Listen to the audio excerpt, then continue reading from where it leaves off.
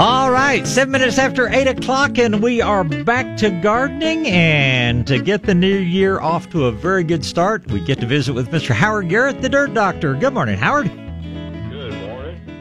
It's been a wet week. Did y'all dodge the snow, or did you get a little bit of I saw some pink stuff look like it was headed your way a little earlier in the week. Now, we were in Prescott for Christmas to see Logan and Bo, and got a little bit powdering there, and then they got a heavy snow after we left, but all we got here was kind of cold rain. And I've got several projects still sitting around out there that I haven't done because the soil is just still absolutely sopping wet. Yeah. Never seen it this bad. They were good in the case of the water business, but boy, it sure is. It's not easy to get out and get things done, and there are places around where standing water gets to be an issue, where just keeping things so wet that drives all the oxygen out of the soil, and plants don't really like it. Well, we're probably going to get more and more calls, those of us in the tree biz, about water standing around trees that have been uncovered, and there's depressions around the trees. The water's staying there longer than I've ever seen, by quite a bit. And people need to not worry about it because, if they need to remember that if the soil was still there, the flare would be wet all the time, and it's just being wet now while its ground is super saturated, but it'll drain away and evaporate here in a day or so. Had a caller a little while ago talking about an area not around just an exposed root flare, but standing water that's getting a little bit stinky, and I was suggesting maybe a little bit of hydrogen peroxide to clean things up and even, flocculate the soil a bit. Would you go along with that? Yeah, that's fine. Probably help. You don't want to do it over and over again, but sure. One time I think would be fine. We've got the formulas and dilution recommendations and everything on the website. You don't want to overdo it because it goes from being something beneficial to being a killing herbicide, sure. which would damage microbes and as well as tree roots and mycorrhizal fungus and things like that. But just on a limited basis, probably. It's not like something we can just use an awful lot of, like Garrett juice. It seems to work well on just about anything, but it certainly has its place. So, anything new or different going on in the new year? Are you making any additional resolutions, or kind of like me? I think my biggest resolution is just trying to get more people to spread the word about organics. I've become more concerned about our food supply, become more concerned about the contamination of what's on the grocery store shelves, and I just I'm encouraging everybody to shop wise, look for the little non-GMO butterfly, look for the certified organic, and just above all, stay away from anything toxic in your own home and landscape. Well, I don't know if you've seen it yet, but our the latest newsletter is about not resolutions. I scratched out resolutions and changed it to plans. Goals and resolutions, a finite, a definite kind of thing is not as good as systems and plans. Sure. So, now, hadn't come into my inbox yet, but I'll be watching for it. All right, I'll be there any time.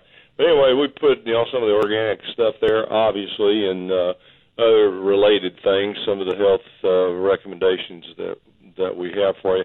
I've been going through something interesting, and I ran into something related to that. I just recently signed up for the VA. I've never done that before. Really? Yeah, and the reason I did, my son-in-law, Logan's husband, Bo, his father was at Camp Lejeune at the same time I was. We really? didn't know each other way back in those days. Huh. He has Parkinson's disease. Well, yeah. Parkinson's is on the list.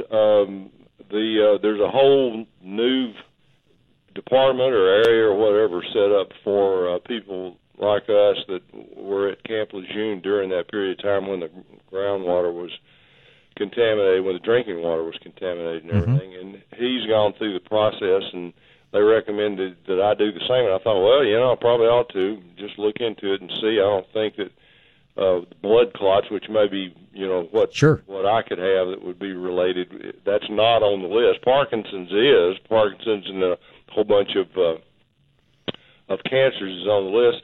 And I thought, well, it'd be interesting for me to check into it and see how it's working anyway. And of course, we got this partial government shutdown going on. I wondered how that would affect it. I went down there, and I've been down there twice now, and it's a big VA here in Dallas. Yeah, it's one of the big ones. Still out toward Lancaster. Well, it's in Dallas. It's okay. South Dallas. Yeah. I was pleasantly surprised at how efficient and how well it worked. I mean, I went in to get my labs done. I sat there for less than 10 minutes before I was in and got it done. And the difficult part is trying to understand the bureaucracy, all the different places you've got to go, and you need to do this first before that and everything. I'm kind of finally getting a little bit of a handle on it. And I don't think that what I have, the severe tinnitus and the blood clot thing forcing me to take medicine is going to be, covered down there. But it's going to be interesting to see how it plays out and just to understand how it works. And people that really, Gulf War syndrome and those kind of things, people with those issues really do need to take advantage of that system down there. I was very, very impressed, actually. But one of the things that impressed me the most was when I checked in the registration area. This guy that checked me in brought up, we got to talk about health issues, obviously, and he brought up high fructose corn syrup, and that's kind of his hot button. That of all the things in the world that you need to stop doing that can affect your health severely is that. And he's really looked into it a lot and spent a lot of time on it and made the comment, and this is something I'm going to look into more too. You and I both have railed against this stuff for a long time, but he had a point that was interesting. He said that the fructose corn syrup is not recognized by the body as being anything, and therefore it's just put over into the shelf as fat.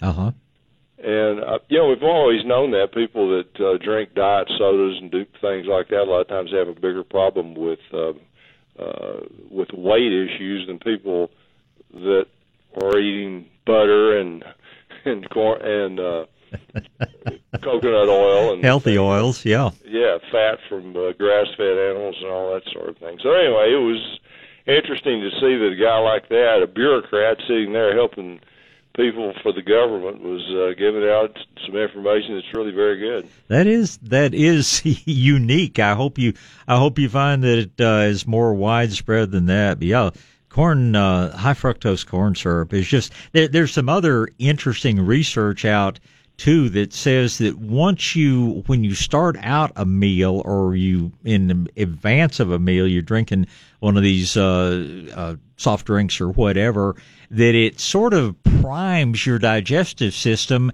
in the way that it's going to take even some of the good things, and whether it's going to process them more toward fat storage or whether it's going to process them more towards energy production is not just the high fructose corn syrup that's bad, but it predisposes your body to do bad things with some of the good things out there. So, I'm with you. The more that you can get out of your diet, the better off you're going to be.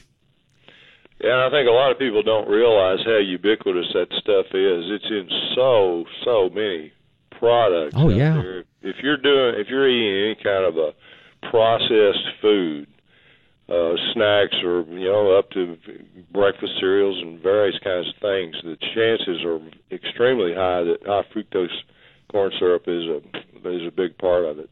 Yeah, absolutely. Well, speaking of sweeteners and things like that, you probably are already aware of this, but had a caller last week was calling asking about the benefits of honey, and we got into a fairly long discussion. A couple of other people called in to participate, and I was not familiar with this apparently very, very good honey coming out of New Zealand. It's called Manuka, made from Manuka, Manuka.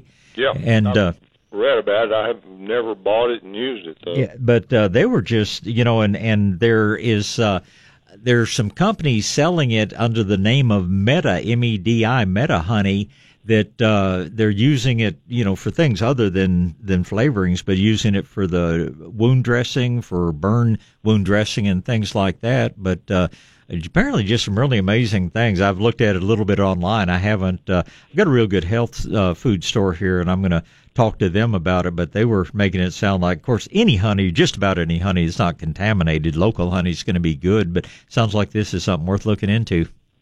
Yeah, I think it's a real high-quality honey. Yeah, the Japanese have been using honey and researching it using it more than researching it, actually, for years on severe burns. And it's amazing what it does, not only to ease the pain and help heal burns, but eliminate the scarring. Yeah. Yeah, and it's just being naturally antimicrobial. The person that originally called me was saying, well, how long can you store it? When does it go bad? And I said, well, it may crystallize, but it never goes bad. It's just it's naturally antimicrobial to the point you'll never see mold growing on it, and never seems to decompose and cause any problems at all. And I would think that's one reason that it's so good as a burn dressing, because it's my understanding, and thank goodness neither of us have ever really suffered any traumatic injury like that, but it's the infections that result from burns and wounds like that are what usually do the most damage to the human body. And this honey just really stops it. Yeah. The good foods have, in most cases, more than one good value, just another reason to eat organic stuff as much as you can, and the natural foods, not the processed stuff. And it's hard to stay away from them. I'm guilty as anybody. I was on the plane, you go into Prescott to see them, and they served a new snack on the plane, and it was plain crackers was the name of it, from Ritz. And they taste great, and I ate some of them. I admit it, I'm guilty, and I'm sure that high fructose corn syrup was a major part of those things. Well, it's hard to stay totally away from, but some of the other things that are out there too, you occasionally, and there are things that I will sweeten with sugar. Honey is my preferred sweetener, but it's not always available. But just trying to find cane sugar, and fortunately there are, at least most of the restaurants that I dine in, they will have, on their sugar, it will either say cane sugar or, better still, organic cane sugar. But the fact that most of the sugar out there that's not labeled that way is going to be sugar beet, sugar, which is not only, genetically modified, but almost certainly is going to have higher levels of some different herbicides and things on it. And but the thing that amazes me most is talking to intelligent people that have never heard of it, that think that there's no difference in food out there. And I just think, how can you live in this world and not know that there's a lot of stuff out there that's just patently bad for you? And have you found the book called Poison Foods of North America yet? No, I haven't gotten that. I've heard you talking about it, but I have not gotten that. I'm slogging through some other books at the moment, but that sounds like a good one. Well, back real quick to something. Do you know that this is something I don't know, that sugar cane is not GMO? I don't know of any genetically modified sugar canes. I know it's whether it is or not. Yeah, I don't think it is. I know that not only, and it's why it's important to go to organic cane sugar if you're going to use sugar, but I know that it is highly, sprayed, treated with growth regulators, I guess would be the best way to put it. Because I had a friend, an orchid grower friend, years ago, before we even knew much about genetic modification or anything, and his job was to manipulate the Hawaiian sugar cane to bring it up to the highest sugar content possible right at the time of harvest.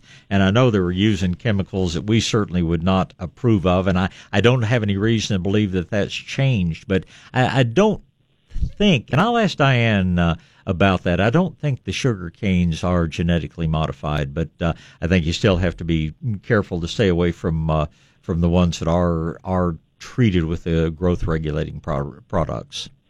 I'd be surprised if they're not, but yeah, that'd be interesting to find out about. And if that's the case, we need to stay away from that too, and go to stevia or something that you can grow in your backyard like a weed.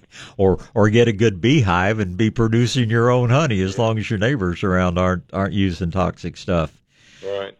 We did a Dallas Morning News. I don't know if I did this as a newsletter or not. I probably will follow up and do it if I didn't. But did a Dallas Morning News column on tree ears. Uh-huh. And I don't know if we've talked about that before, but one of the things I ran into recently is that some arborists, and I looked up as more than one. There was one that had written a newsletter about it, and then I looked it up and found that apparently several arborists, if not most, say that tree ears, which are fungus, right, fruiting bodies of fungus, rot that's going on in the tree, not the living part of the tree, but the other parts, has no cure. They were very strong to say that if you got it, your tree's going to die. There's nothing you can do.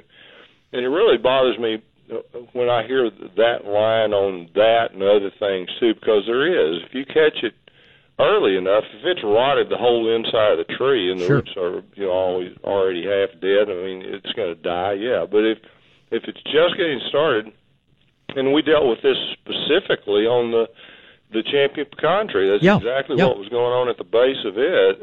If you catch it just reasonably early enough and get the flare exposed and do the entire sick tree treatment, you can absolutely save a tree because it'll turn around very quickly. There's really not very many arborists that understand that relationship between the diseases that happen, the parasites that happen, the sapsucker that attacks the tree and all that, to the stress in the tree, and that you can change that. Yeah.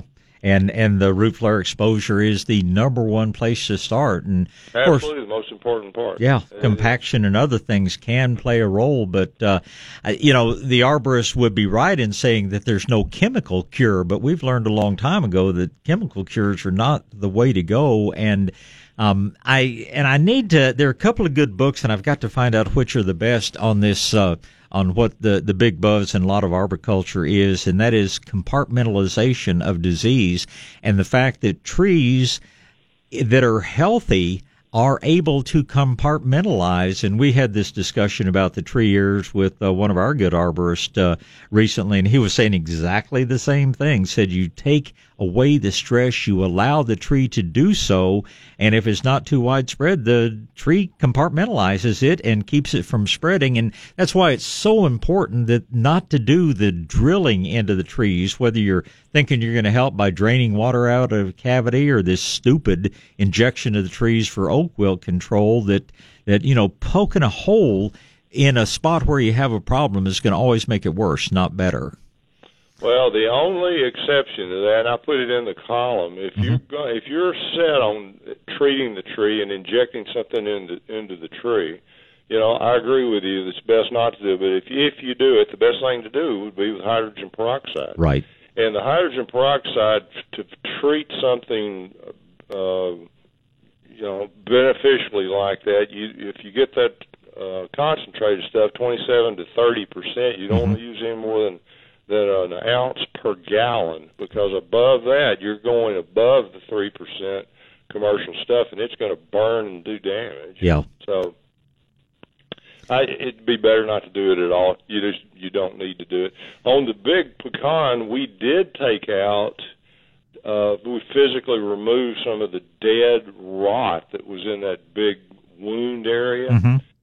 And that's fine to do. It's a little bit dicey because if you go beyond the rotted stuff and you cut into the still healthy tissue, you're going to cause a problem. You're going to spread it farther. But if you just take out the completely dead stuff, so you let air in and circulation to happen better, that's okay and that's beneficial. And that's what we did. And the callousing of that big wound has been remarkably fast in closing up.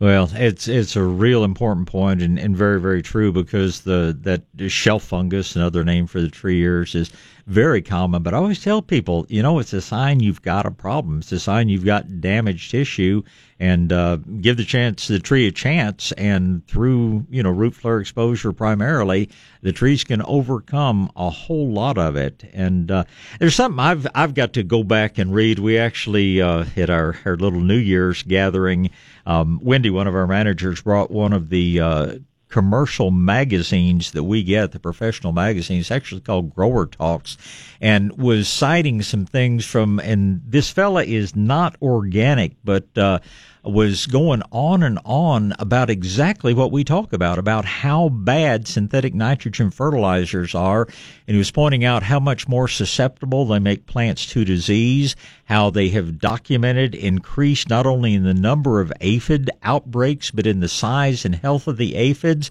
that they just absolutely love these non-organic practices. And supposedly, and of course, growth regulation is a big deal in the in the production world, but supposedly they have found a natural product. I haven't heard if it's going to be organic or not, but a natural growth regulator that is as good as some of these chemical things that I think will be a big thing if it does turn to work out that way, because it's just there's so many things that make these people say, oh, we just can't certify organic, a lot of the stuff we're producing. But it sounds like there's going to be some new things out there that will be good, plus just having a formerly chemical guy recognize and put into print that the current standards for raising seedlings and things like that are what are leading to so much disease and insect. It was just so much fun to see that in a publication that's going out to the biggest growers in the industry. Sounds like he's as smart as Michael Amaranthus. Mike's been saying that for quite a while. Yeah.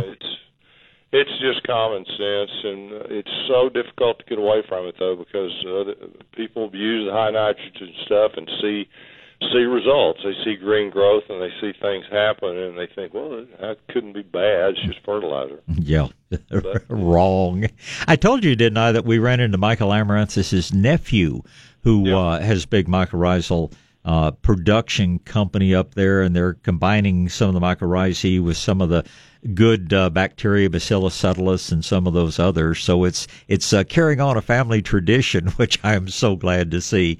One thing I wanted to ask you, we talk about the fact that peat moss is so antimicrobial, and plus the fact that it is a non-renewable resource. But on the antimicrobial end of what peat moss does, what makes it so good as a preservative, do you know if it is more antibacterial, more antifungal, or if it is both? Well, I don't know. To keep an animal from, or a human body from decaying, so it's probably working primarily on bacteria, but I would say it would be antibacterial and antimicrobial and anti-other microbes. Yeah. I don't think, if something won't grow in it, it's probably pretty much across the board, And that's something I guess I need to direct to the Michael Amaranthus or somebody like that, because I'm seeing some of the peat-based products which we don't recommend, but they're adding mycorrhizae to a peat-based soil. And I'm thinking, this is just crazy to be putting one of the most beneficial microbes in the world into a highly antimicrobial substance. And that's what I wondered if I'm missing something, that if it is not that bad against, the fungi, but it certainly is against the bacteria. I don't like peat moss, period. But I just, that just kind of raised a question in my mind as to if it doesn't affect the mycorrhizae, and I don't know, it's just curiosity. You're probably right, but it's a step in the right direction. It's just like years ago, I don't know if I've ever told you this, but I got a call one day, this was over 10 years ago, maybe longer than that. I got a call from the head guy of the Peat Moss Association, the national, up in Canada. Right. And he said he wanted to talk to me. He saw one of my articles saying that peat moss is antimicrobial, and I didn't recommend it. He wanted to talk to me. I said, fine, you want to come on my show with me? And he said, yeah, and he did. And we talked about it, and early in the conversation, he said, well, we don't have anything against composting. He said, as a matter of fact, we recommend that you add compost to the peat moss when you use it, because we do realize that the peat moss is more costly. And I said, that's very interesting. I said, what do you think is the beneficial part about that mixture, your peat moss or the compost that you're adding to it? So, here the head honchos said that it's really better to add that, and that would make it where the mycorrhizae in that mix, could have a chance. If it's pure peat moss, I don't think there'd be much chance of the mycorrhizae growing. I didn't think so, but I haven't had a chance to talk to somebody that specializes in the mycorrhizae, but it's interesting. And anybody that thinks that peat moss isn't a good preservative, I recall when we made a trip to Ireland a few years back, it's amazing the things that they have dug out of the peat bogs. And anthropologists and archaeologists have known for a long time where they're bringing out the bones of the saber-toothed tigers and the mastodons and some of the other things. That peat bogs are the places to go looking, because that's where the most perfectly preserved material in the world is. There's been some human bodies brought out that are just remarkably well intact. That's right. Anyway, well, interesting as always. We certainly wish you guys a very wonderful new year, and just I very optimistic looking forward. I think there are a lot of things, despite what the news media would have you believe. I think there's an awful lot of positive things going on out there, and I think in our industry, I think we're making a few inroads. We face a few setbacks, but just the things that we have heard from people over the holidays, it seems like everybody takes the time to say thank you a little bit more, and just more and more people seem to be recognizing, the things you and I talk about are certainly the best way to live and by far the best way to garden. Still in the minority, but we're going the right direction. Everybody check out our latest newsletter. It's got those recommended plans for your new year, and enjoyed it as always, and we'll see you guys next week. We'll look forward to it, Howard. Thank you so much, and Happy New Year to everybody up in your family, both two-legged and four-legged. Thanks. One of the four-legged just slammed the door as you dramatically entered the room, my tree climber. I'll see y'all next week. All right. Thanks so much. Bye. Mr. Howard Garrett is the Dirt Doctor, dirtdoctor.com, one of the best website on the Internet if you're looking for plant information, if you're looking for good information on good health. One of the articles in our most recent newsletter we're putting out is Beware the Internet, because there is so much information on there that either is wrong or at the very least is certainly not applicable to our area. You go to dirtdoctor.com, you're going to find very good, reasonable information that will help you garden right here in South Texas. I mean, Howard, of course, is up in the Dallas-Fort Worth area, but having lived there for a number of years myself, I can certainly tell you that the growing conditions, and other than being just slightly cooler, if it works in Dallas, it's probably going to work just fine down here. All right, back to gardening and back to the phone lines. We're going to talk to Beverly, and then we're going to talk to David, and let's just do that. Good morning, Beverly. Hey, good morning. I have a question about my cyclamen. I love cyclamen, and I plant some every year. If they weren't so expensive, I'd plant a lot more. But I've never had any come back. But this year I have one plant that reappeared from last year. And the leaves are beautiful, 2 or 3 times larger than the ones I got in the nursery this year. Very good. But no blooms. I've only ever given them has to grow. Is there something else I should be doing?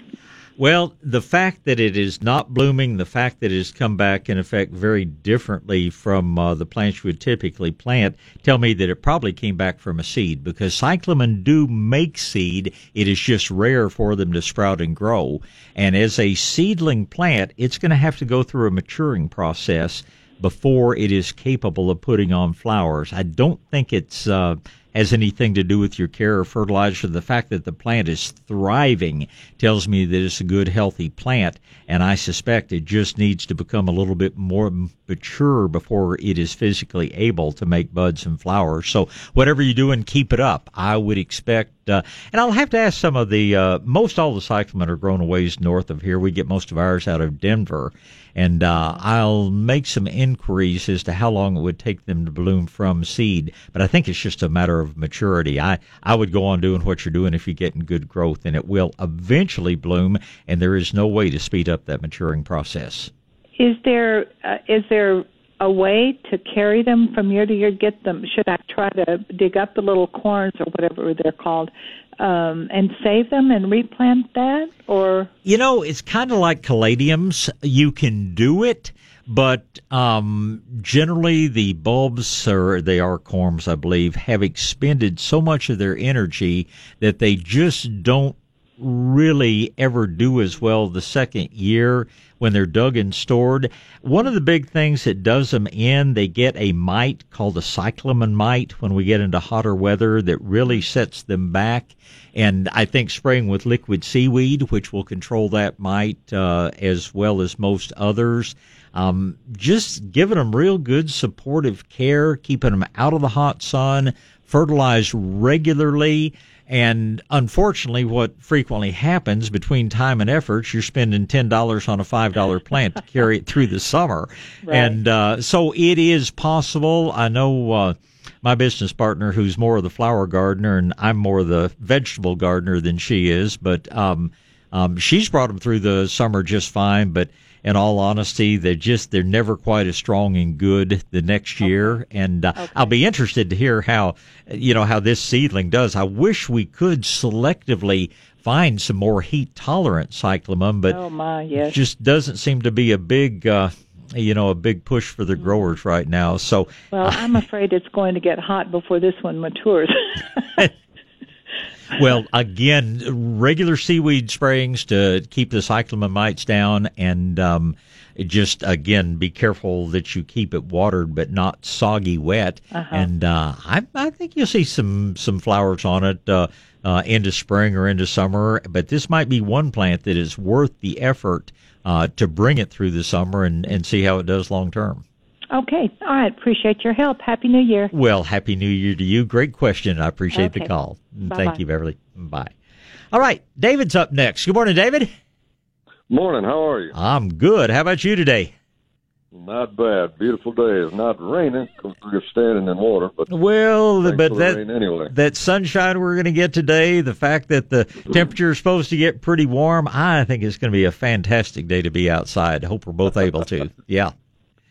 Okay, question. I think last week you spoke something about my concern research or mesquite, that 50-50 mixture of diesel and molasses would kill it.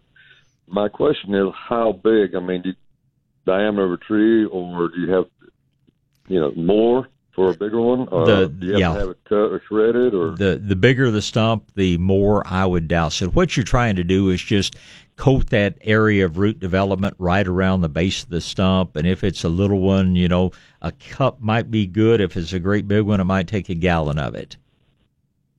And a bigger one, does it more effective if it's been shredded or cut down and then pour around it? Or? I think it's most effective to cut it down. Doesn't really matter whether it's shredded or not. You're just going after the root system of it. And I seems like I always cut them off at the ground. I can't say that I've really tried it on an existing live big growing tree. I don't know whether it would be as effective or not, but I'm usually cutting it down and trying to get it on there before it resprouts. A bigger one, the base as thick as your wrist, a gallon or more? No, not that. A big one to me is, one that's 18, 20 inches in diameter. Something the size of your wrist, I'd think, a pint or maybe even a quart would be more than enough. Okay, I'm just trying to get a perspective. Yeah. Well, it's just enough just to soak the soil right around the base of the stump. And will it slowly just kind of yellow defoliate in a year's time, or? Again, I cut them down first, then put it on, and they just never sprout again. Okay. 50-50 mixture. That's what I use, and it's the diesel that kills. It's the molasses that cleans it up. It's not organic, but it sure beats Remedy and some of the really toxic brush killers out there. Well, I'm all for it. Thank you, sir, and have a great day. You do the same, and a great year, and we'll talk again. All right, well, let's get back to gardening for a minute here and talk to Jeff. Good morning, Jeff. Good morning, Bob. Morning, sir. Very quick question. What kind of vegetables can I still plant at this time of the year? Well, lots of things. If you want to, if you like onions, this is certainly a good time to plant onions. Onions are very successful in this area. In fact, I have various people like Dr. Kirby and some people around my business that just can't wait for onion season. So it's a great time to plant onions. A little later in January, if you want to try growing leeks, leeks grow very much like onions, but they're, of course, a different flavor, great for soups, things like that. So plant some leeks here in a couple of weeks. All of your so-called cold family plants like broccoli and cauliflower and cabbage, all of those is a very good time to plant right now.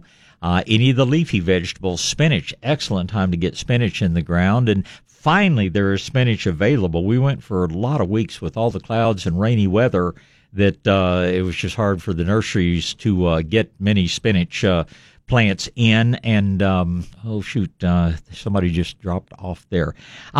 Anyway, the spinach plants will do very well. Chard, kale, lettuces, all those are very good plants to be planting right now. And most of those things will be planted from plants.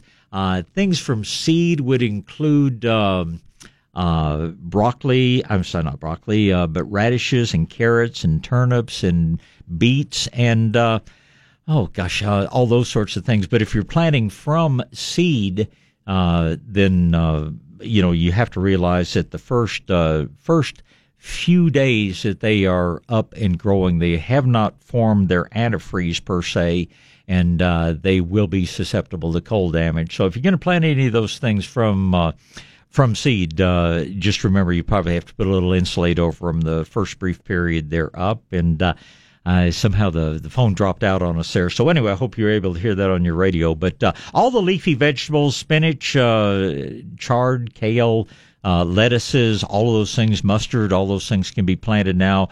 All of your cold family plants. It's too late on Brussels sprouts, but cabbage, broccoli, the cauliflower, Romanesco is something sort of halfway between cauliflower and broccoli would be good, and of course the things like onions and leeks. Those would all be good things to get in your garden this weekend. Let's finish up phone calls with Wanda. Good morning, Wanda. Good morning. Good morning. I was wondering, could we still transplant our amarillos or the irises to thin them out some? Yeah, irises very definitely time to dig, divide. When you do this, take your shears and cut about half off of the top leaf coming up on your German irises just to reduce the transpiration loss. But still a great time to do irises. Have your amaryllis begun growing yet, or are they still just bulbs? They still have the green on it. Okay. You can divide and transplant. You want to start forcing them into dormancy. Amaryllis have to go dormant in order to bloom the coming season. So, typically with amaryllis, I would have started withholding the water, probably a couple of months ago to force them into dormancy, let all the foliage die back, and then that's the perfect time to divide and transplant. But if they haven't gone into that dormant period yet, yes, you can divide those, but start keeping them on the drier side. If you want them to bloom, you're going to have to let them go into a dormant state and then resume growth, and that's when you get the flowers from them. Okay. Thank you. Appreciate it. My pleasure. Anything else I can help you with? Tell me about the peach trees. Every year we get the brown spot, or it's the rotting on the inside, and then you see the little discoloration on the outside, but inside it's rotted. So what's the problem with that? A couple of things. Some varieties are a little bit more susceptible to a fruit rot. Sometimes you get, a little worm, a little insect of some sort getting into them. I find that no worms. No worms. Okay. If you will spray as the fruit develops, if you will make your own fungicide by soaking cornmeal in water, put, just a gallon of water, just put maybe a fourth of a cup of cornmeal in, soak it for 24 hours, use that as a spray. That is one of the best antifungal sprays, and it really does work against the fruit rots, and I would strongly suggest that. You can also spray with the dilute hydrogen peroxide. If you get the peroxide from the grocery store, diluted about 50-50 with water, and spray that on the fruit every couple of weeks as it develops, that will stop the development of that. It's actually a bacterial spot usually that causes that browning and rotting there. The combination of the corn water to prevent any kind of fungal infection, the hydrogen peroxide to stop any of the bacteria, you get almost perfect peaches every time. It also seems to help. Now, you don't want to cover the root flare of the peach trees, but keeping a good layer of mulch over the root zone of peaches, I've had that just, markedly increase the size and the quality of the peaches. So keep your peaches well mulched. I think it has to do with maintaining a more even soil temperature, and that alone will head off a lot of the problems. Well, thank you. Appreciate the thoughts. Thank you very much. Well, it's my pleasure. You have a happy new year. I appreciate the call this morning. Okay. Thank Bye-bye. you. Bye.